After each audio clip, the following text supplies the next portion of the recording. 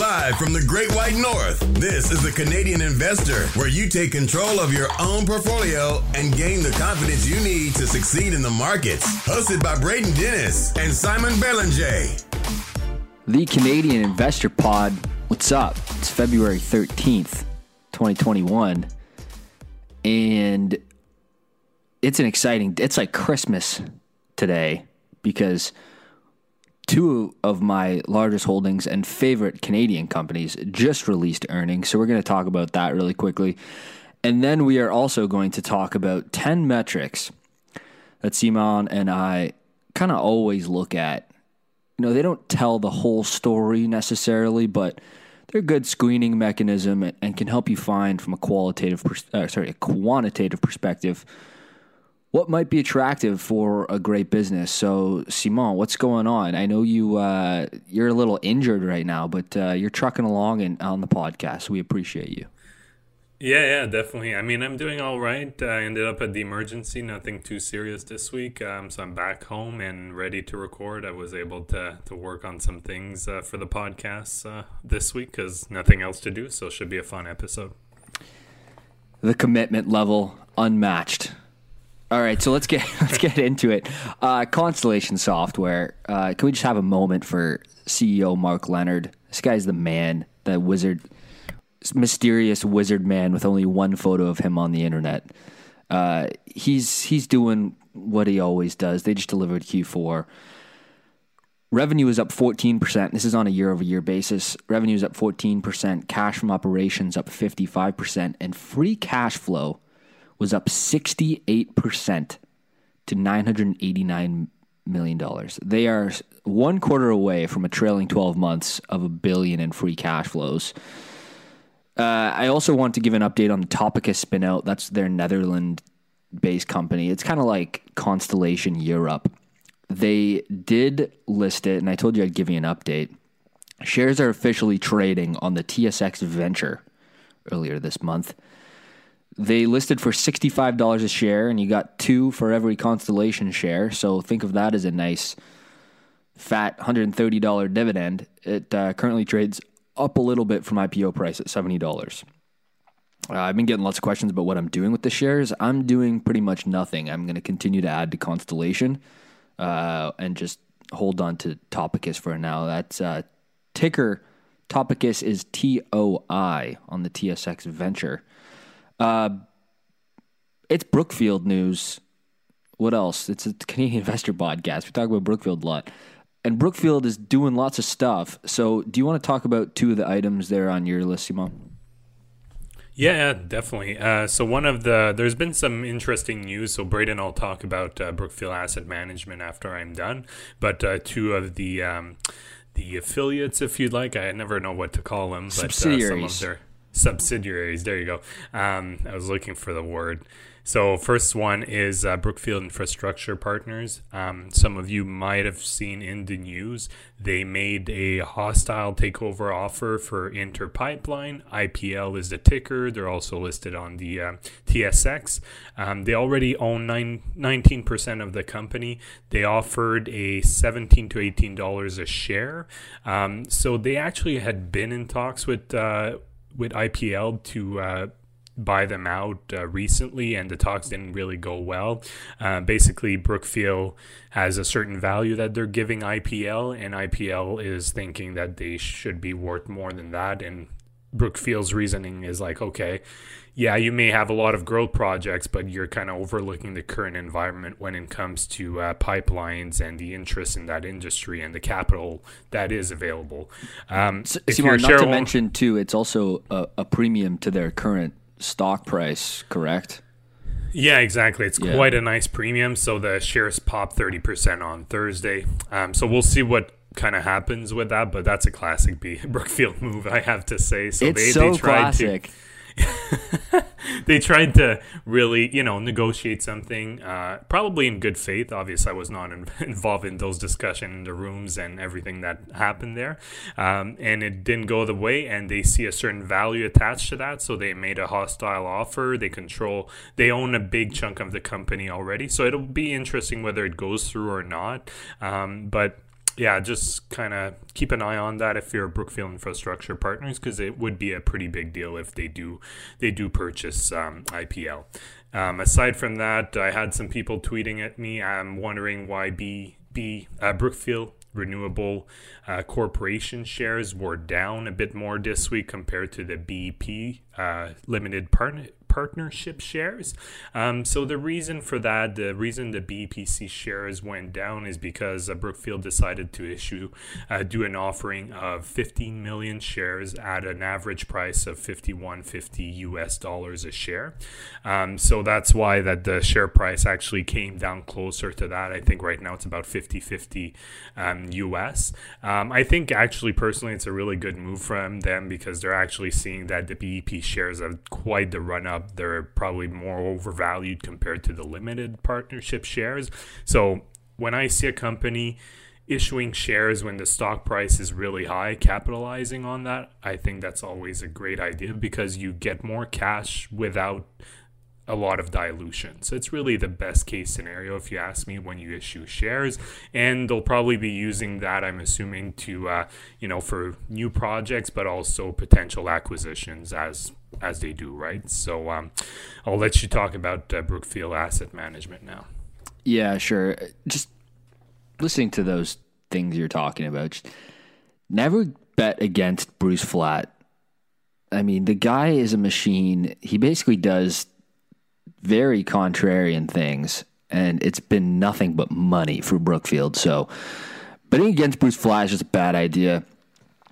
So the mothership, Brookfield Asset Management, the one that I own, they just reported Q4. They generated a record $3.1 billion in what they call cash available for distribution or reinvestment. That's typically the terms they use on their statements.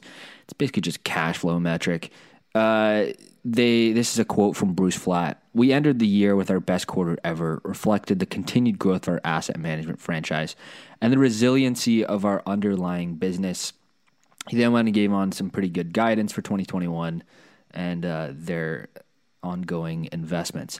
I do want to mention something that kind of flew under the radar is they sold the Enwave business, which made me sad because I mean, they probably got a really good price for it because it has the environmental sustainable spin on it. But Enwave does like deep lake cooling and geothermal and district heating in large cities. They have a ton, like if you live in Toronto, you probably know about Enwave. And it's kind of sad because that was a really cool, innovative business. They're basically grabbing really cold water from Lake Ontario and then pumping district cooling through the buildings in the summer. Really innovative, really cool company, and they probably got a pretty good price for it. So, I mean, again, don't bet against Flatt. I do want to say one hilarious story before we get on to these 10 metrics that me and Simon are always looking at when we first look at a company, but really quick story. My buddy Cortez, his girlfriend had bought a ton of Tilray stock at $5 a couple months ago. And weed stocks have gone absolutely bananas. It's like October 2018 all over again. And he asked me what I think they should do. And I'm like, well, I mean, they could just like triple from here in the mania. Who knows? But I mean, history doesn't repeat itself, but it does rhyme. So just be careful. He basically went on to say they sold the shares on Wednesday at $63, $63.91, and the next day, the very next day, shares fell 50% and closed the week out down 54%. I mean, talk about timing. And you can't time the market. Sometimes you can get lucky, but with stuff like this, like, you get lucky like that, you make a boatload of money. Don't look at the stock price after because it could triple from there and then you'll like kick yourself even though it might have been the right decision. You know, like pop a bottle of champagne, celebrate it as a victory and move on. Or you can get super lucky like this. But I just thought that was quite a good story and doing the right thing pays off more often than not. I mean, sure, it could have tripled last week. Like, who knows with these things right now? But it's just a reminder that be careful and make decisions that just make sense. And more often than not, doing the right thing over a long period of time will yield good results. So I know that's the first time you're hearing this story, Simon, because it just happened, but they made so much money. Like, awesome for them. That's great. Yeah, great for them. And there's a last news story I wanted to talk about. So it made news headlines on Monday. So it came out in a regulatory filing that Tesla bought $1.5 billion worth of Bitcoin. So that came out the news on Monday. And obviously, when the news came out, Bitcoin jumped about 17%, I think 17-18%. And it's actually been up more than that for the week. The reason why it's pretty significant is because obviously Tesla has a lot of visibility around the world. It's a huge company. Like, whether you think Tesla is overvalued or not, doesn't matter. People still listen to Elon a whole lot. And what's also, I think, in my view, this kind of gives a lot of credibility to Bitcoin for other corporations, because you may have had CEOs or executives that were looking at it, may have been interested, but they didn't want to bring it up because they might have been afraid to be laughed at or turned down. Well, now it makes it a lot easier to just kind of be like, well, here's an option. Elon did do it with Tesla, so it's kind of hard to be laughing at them when Elon is doing something. So it'll be interesting just in the next couple of months to the next year or two, just to see if there's a really big pickup by corporation to put a percentage of their treasuries into Bitcoin or cryptocurrency. And it's important to note too that the companies that have done it so far, they're not putting like 20% of their treasuries. They're usually putting like I've seen so far about like 5%, I think, is what Tesla had done on the cash on hand. It was 9%, I think. Was it 9%? Yeah. It's not cash that they need to do their operations, and that's really important to understand as well, because that would have been, in my opinion, pretty reckless from them to do that. So it'll be interesting how it plays out in the corporate world. Yeah, I mean, we're gonna see probably other companies do this. I just don't see. I wouldn't be surprised. I mean, that's the bet I would put on, is that more companies do this.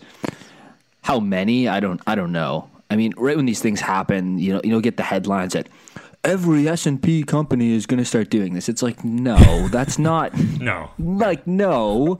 Some, sure, but of course, everything gets blown out of proportion at the time. So, just something to keep an eye on. Exactly. It is something to keep an eye on, because it is quite significant, and it does give it some legitimacy, whether you like what Elon's doing at Tesla or not. So yeah, it's a good point. All right, let's look at some metrics here. This is a good base, whether you want to use them for screening purposes. I'm an engineer. I'm a math nerd. I do like this stuff. I do like quant models. But again, there's something I want to specify here, and it's a mistake that I made. So learn from mistakes that I made when I started investing, is that I would make almost like pure play investing decision based on numbers. And numbers is the greatest place to start, and I still do that. It's part of my process, but it's just the start. You got to then dig into the business, find out more, dig a little deeper, find out the qualitative measures if they have a moat. Do that kind of due diligence as well. Understand the company. But these are like, if I'm starting to research a company, these are a great place to start. So, Simon, you want to kick it off? You have some more obscure ones. You wanted to talk about ones that we don't always talk about, which is probably a good idea. Yeah, exactly. And like Braden said, I think it's really important just to take him into context. And I've made some of those same mistakes as Braden just said, just kind of looking at certain things like price to book or price to earnings or whatever the metrics are, and just base your decision on that. It's really, you have to look at the bigger picture. It'll give you a good idea where the company stands versus itself historically, but also against its peers. And then you put that into context with the whole business and, the future prospects of the company and so on. So you can make a spreadsheet, you can be a numbers nerd if you want, that's fine. If you just want to look at these metrics just to give you a general idea, that's, I think, is a fine approach as well. But just keep them in mind. So the first one is EBITDA to interest expense. So EBITDA is earnings before interest, taxes, depreciation, and amortization. And you compare that to the interest expense. So the higher the number, the better. It's basically what amount of money, how much money do you cover the interest expense with? So if it gets really low, if it's like, I would say probably like under 2, 1.52, depending again on the type of business, but that could, raise some red flags for you, because it can be, it can put the company in a precarious position, especially if their revenue goes down, the interest on their debt goes up. So those are all things to consider. But that is something I like to look at, especially if it's a company that relies a bit more on debt. Typically companies that'll be a bit more asset heavy. That's something you'll want to look at for them. That's a good point. Also, how did you just say EBITDA? Yeah, a little French-Canadian spin on EBITDA. Yeah, I won't repeat. You guys can rewind 30 seconds. I won't repeat. Okay, so I'm just going to start with something really basic, and it's just really true in terms of my process. Is I'm looking at revenue growth rates, annualized or on a compound annual growth rate. 3-year, 5-year, 10-year, like right on Stratosphere, you can see at the top 3-year, 5-year, and then 10-year, you can see graphed out the revenue growth rate.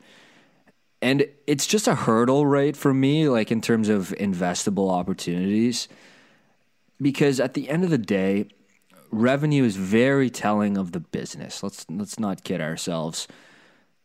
And a company's ability to consistently raise that top line means they have pricing power, they are taking more market share, and I just want to see that over a long period of time, and even recently that it could be accelerating, it could be an opportunity from here, because at the end of the day, revenue is the entry point for all cash flows into the business, right? And I want to see that increasing over time. I like to think I have like a 10% revenue growth hurdle rate. If it's right on the fringe and the company's undervalued, I'll go there. But if I'm paying up for a company, I want to see some high revenue growth rate, like 15% hurdle rate. So that's the first one for me. Yeah, that's good. And I like that you mentioned, over 3, 5, 10 years as well, because it can be misleading, especially with the past year, just looking at like 1 or 2 years, because a lot of companies, revenue were hit by the pandemic. Yeah, good point. So the net cash position is a metric I like to look at. The reason why I like, first of all, net cash, what is it? So it's cash and cash equivalents. Make sure you include short-term investments in there versus total debt. So the reason I like to look at that is really gives you a good idea where how financially stable the company is, especially when it comes to cash, because sometimes you might see a lot of debt for the company, but again, a company like Apple has a large amount of debt on their balance sheet, but if you compare it to their cash position, then you realize that their net cash position is actually really significant, because they're capitalizing on the low interest rates that they can get by borrowing money. So that's something I really like to look at. You can apply that basically to any type of company, pretty much any sector. Again, obviously compare it with its peers, compare it with itself historically, but it's a metric that I find is not talked about and really useful. I mean, it is talked about, but not talked about enough. Yeah, and a net cash position is something worth considering. And, here we are. Here I am bringing up GameStop again. But this was the thesis, right? It wasn't going bankrupt. They had a net cash position. So people who recognized that did quite well. So anyways, I'm going to move on to gross profit margin, or what we just call gross margins. It's probably the second thing I look at after revenue growth. And the reason for that is it's really telling of the business. Gross margins are very, very telling of the business model. And all things created equal, higher gross margins is much better. And so what gross margins are is the margin for the actual product before you add in all like the SG&A, like costs of like overhead to run the business. We're not including that. So it's just like product cost, service cost. To be able to deliver your good or service essentially is your gross profit margin. So the reason that I like software so much is they have gross margins, north of 80%. Autodesk has a 91% gross margin. So their ability to generate cash through the income statement down to their cash flow statement, they're not taking a big hit on their gross margin there. They basically flowing it all through. And the reason for that is because it's software. There's not really, really high input costs. They don't have manufacturing input costs and these kinds of things. So I love looking at the gross margin, seeing what kind of business it is. It's super telling of the unit economics of their good or service. So when I say unit economics, I mean just like to deliver one thing, one good or service. What is the margin inside of that baked in? That's the gross margin. And it's a great place to start to understand what the business does and kind of the economics of the business itself. Yeah, that's a great metric that I always look at too. So my next one is still kind of focused on a bit more debt type of. It's not quite a ratio, not quite a metric either, but I think it's really important to look at, especially if you're going into the deep value state. But any type of company that relies a lot on debt, I think you have to look at this in the financial statements. So what I'm talking about is the debt maturities. So the reason why debt maturities are so important is because, well, first of all, you want to understand where the debt matures, when they'll need to refinance. Is it staggered? These are all things you should be looking at, the current interest rates, but also what the potential renewal rates would be. And something to keep in mind as well when you're looking at potential renewal rates, is it investment grade in terms of that company? Is it not? Because that will affect the rate that they're getting. So this is something that I think not a lot of people actually look at. And you have a company that could be a great company, but they do have a lot of debt because it's just a capital intensive company. That's really something you need to look at, because if the debt is poorly structured, or if they have poor, they're not investment grade, that could be a big hit to the company. It kind of goes back to the first one I mentioned, to the EBITDA and to interest expense. That metric could go all out of whack if the debt comes to maturity and they're not able to get a good rate, or potentially not be able to refinance, depending if they're really in distress or not. Yeah, interesting thing to look at. It's important. And Simon, I'm wondering, what is the KPI there? Sorry to put you on your spot, but like, what am I, if I'm looking at the balance sheet, what am I exactly looking at in terms of a number? I mean, it's hard to say, like, specifically. I mean, I would say I would look at it case by case again. I would look at it with his peers, like similar companies. What kind of situations are they in? Obviously, if you see a lot of debt on the balance sheet, that's what I'd be looking at. There's usually a section that they will talk about debt, how it's structured in the financial statements. So just make sure you look at that and, again, put it in context, do your research, but that's definitely something I look at. It's pretty easy to identify when you see a company that has a lot of debt. It sure is. All right, moving on. Free cash, compounded annual growth rate, longer term. So when I talk about revenue growth rate, I'm checking the 3-year, the 5-year, even like trailing 12 months. But for free cash flow, I want to see it on a longer term, like a median compounded annual growth rate. The company's ability to, over time, generate more free cash than they have before. This company's getting stronger and more relevant and more profitable over time. and will continue to do so in the future, something I want to be a part of. So the reason why I'm talking about compounded annual growth rate and median over the longer term is free cash can kind of bounce all over the map, depending on what type of company it is too. If they have huge CapEx expenditures, but it's still a great business, I like capital light businesses if all things are equal, but there's some great businesses that are capital intensive.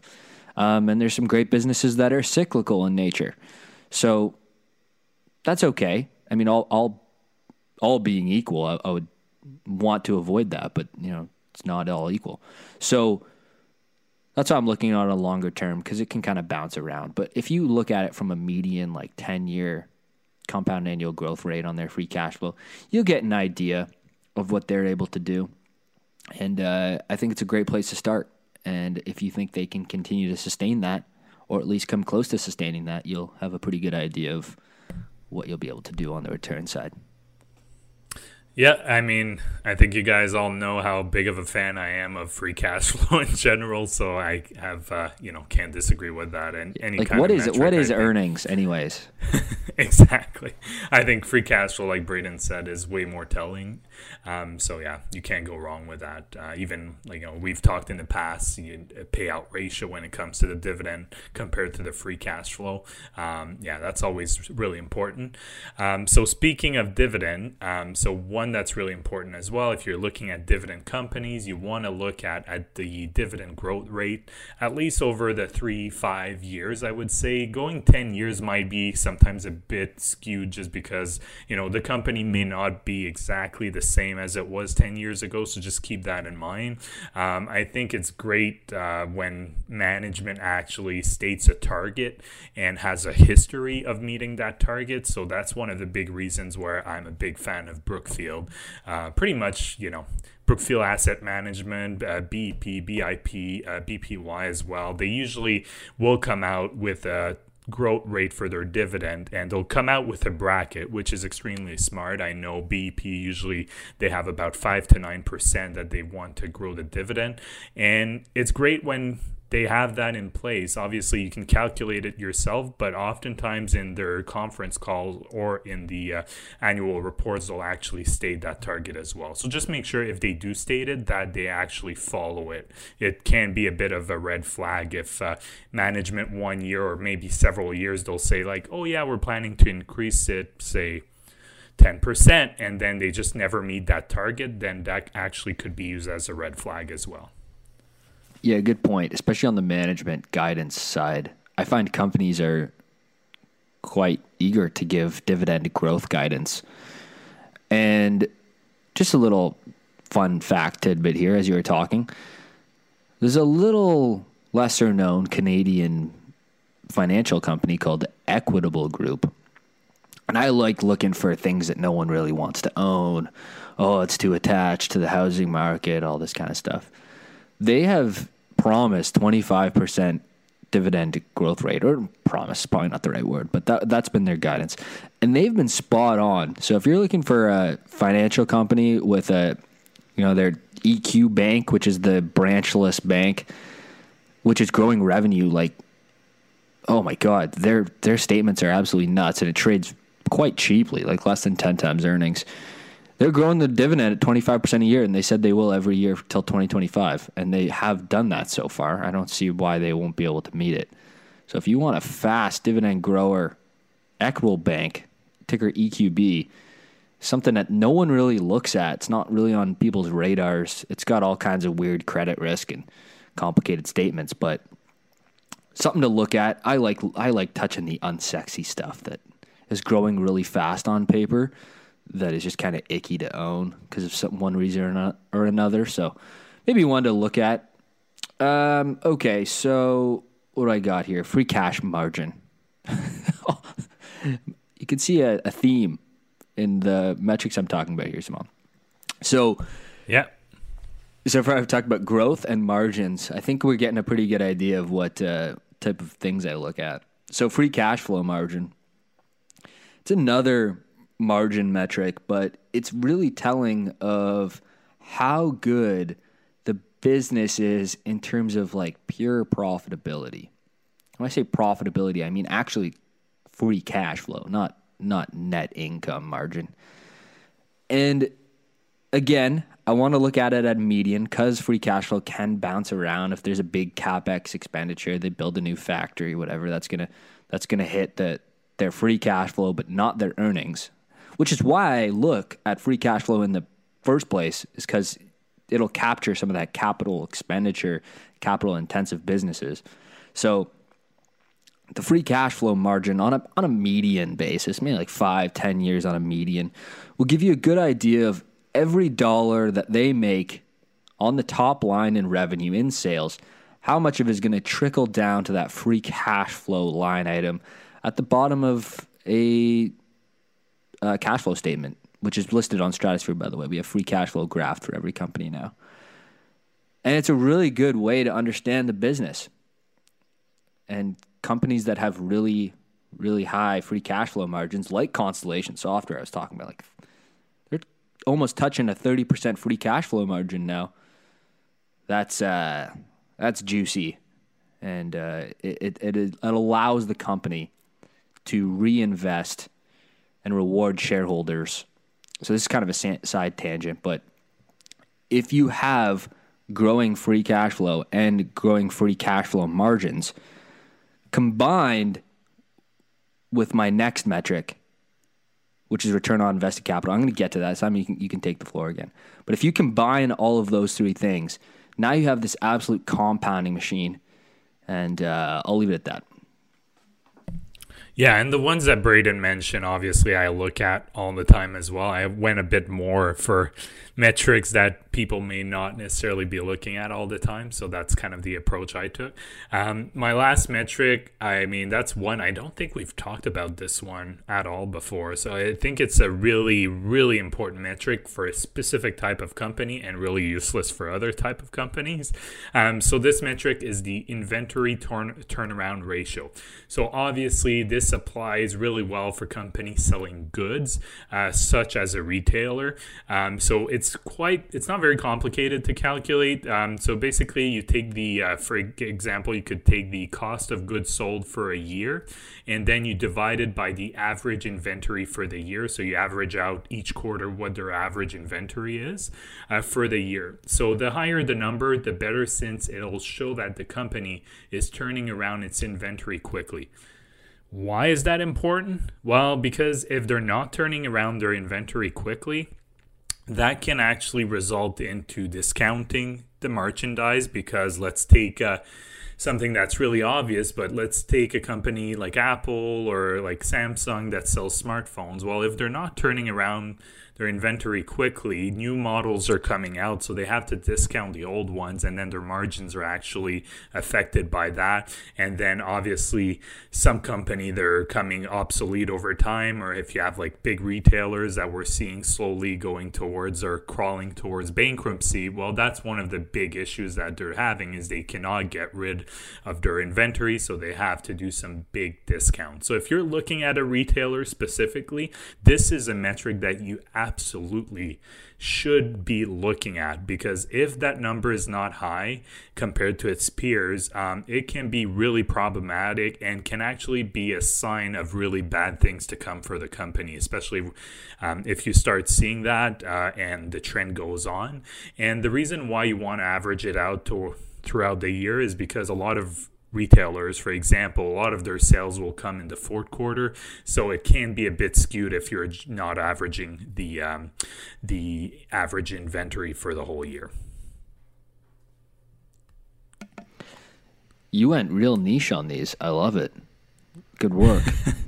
Yeah, this one though, I think it's a really important one. Obviously useless for certain companies, services company don't look at that, but I think it's really important.